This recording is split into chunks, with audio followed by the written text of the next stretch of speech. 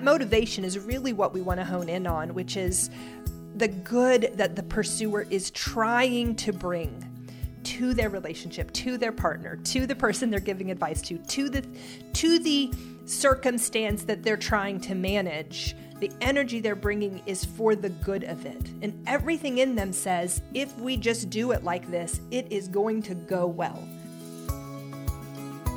I'm Angela. And I'm Chad, and we discuss issues that couples face in everyday life. Then we set you up to have a conversation with your partner that's designed to bring you closer together. This is the Connecting Couples podcast with the real Emhoffs. Real conversations for a real connection. Excited to get going here in this conversation. We're going to really talk about the good reasons that pursuers have to be pursuers. And what are the best traits about pursuers? Some of the things that I think can get overlooked, especially by withdrawers. Sometimes we don't see all the good that a pursuer does for us and how they really kind of keep our relationship going and fight really hard for this thing. Best of, this is going to feel really good for pursuers because we're going to just take this whole episode to really honor everything your body is trying so hard to do.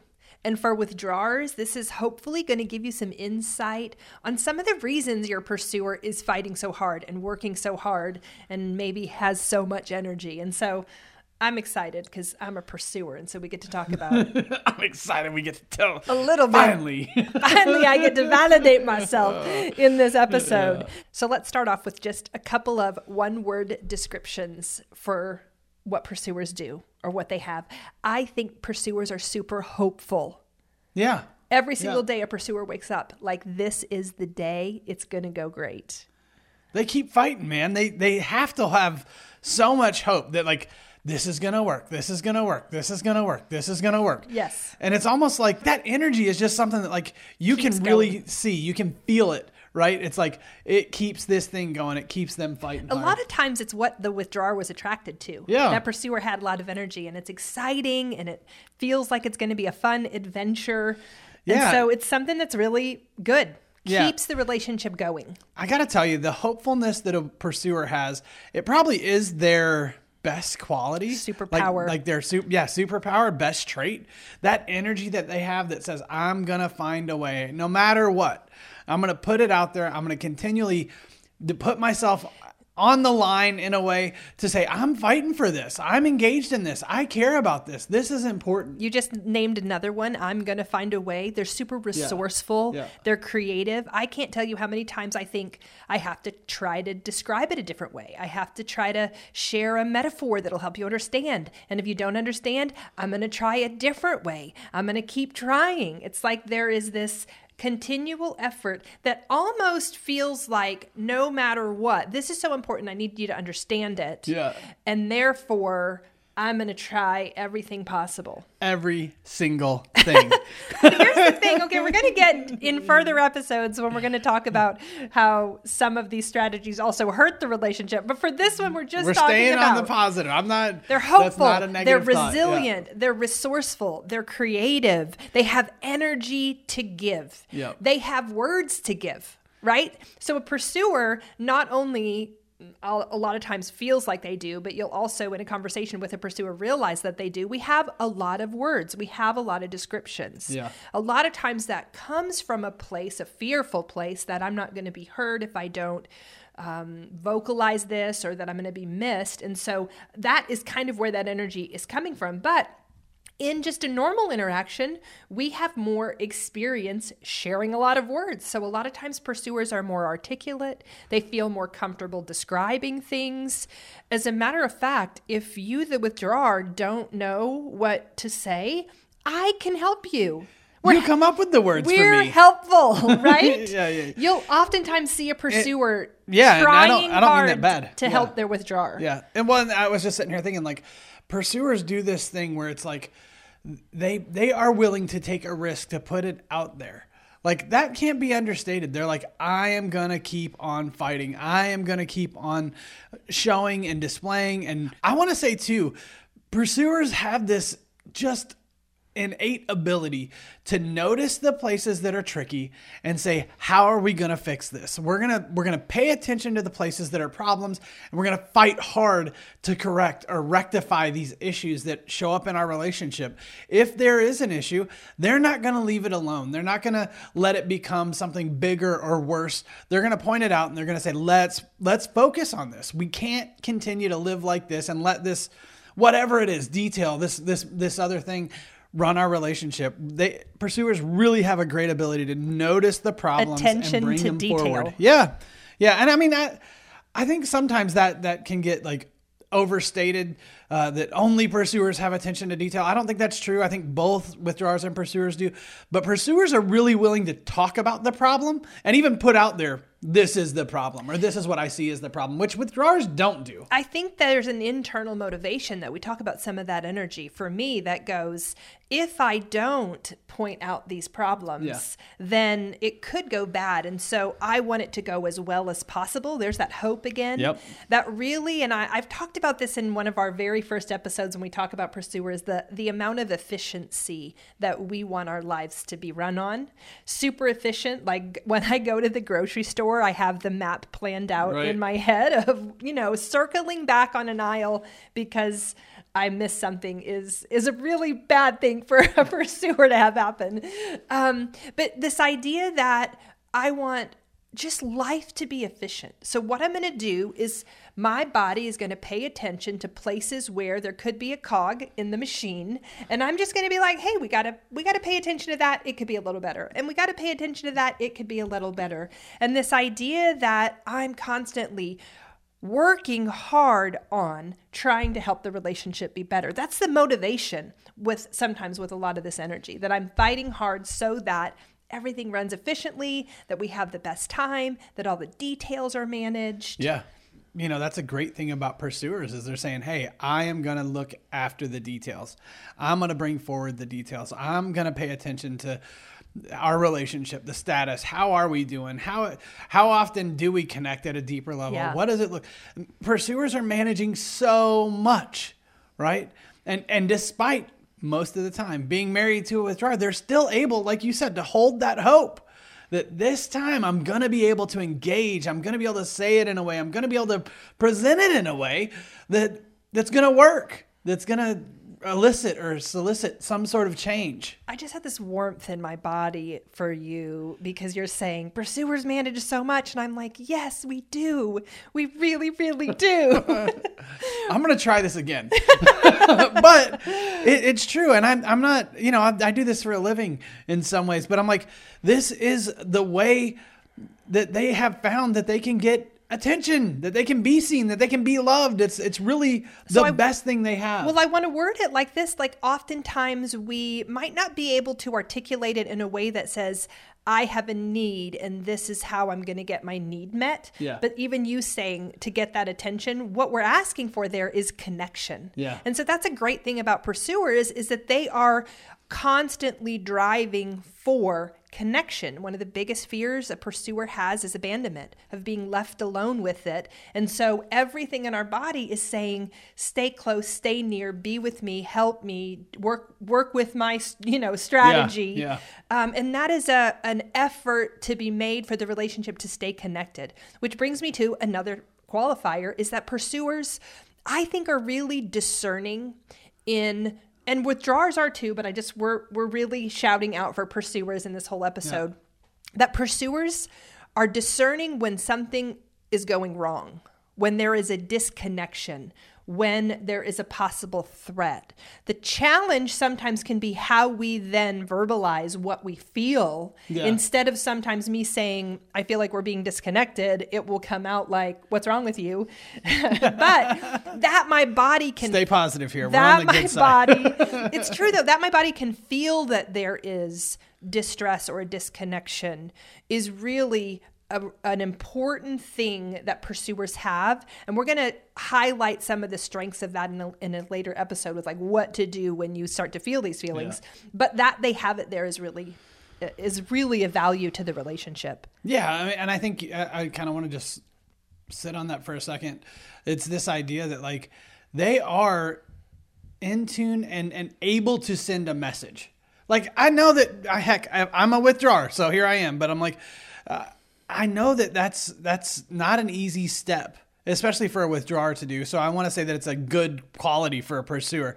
It's that they can not only notice that something's off, but they really have this bravery, this strength, this power that they say, hey, and I'm going to bring it forward. And I'm going to, in spite of the risk to the relationship on some level, I think the risk of not bringing it forward is greater. So I'm going to not only discern it, understand it, but I'm going to bring it to the relationship. I'm going to bring it to my partner, who I know has most of the time left. And I'm still going to risk it because I think the relationship, I think connection is worth it.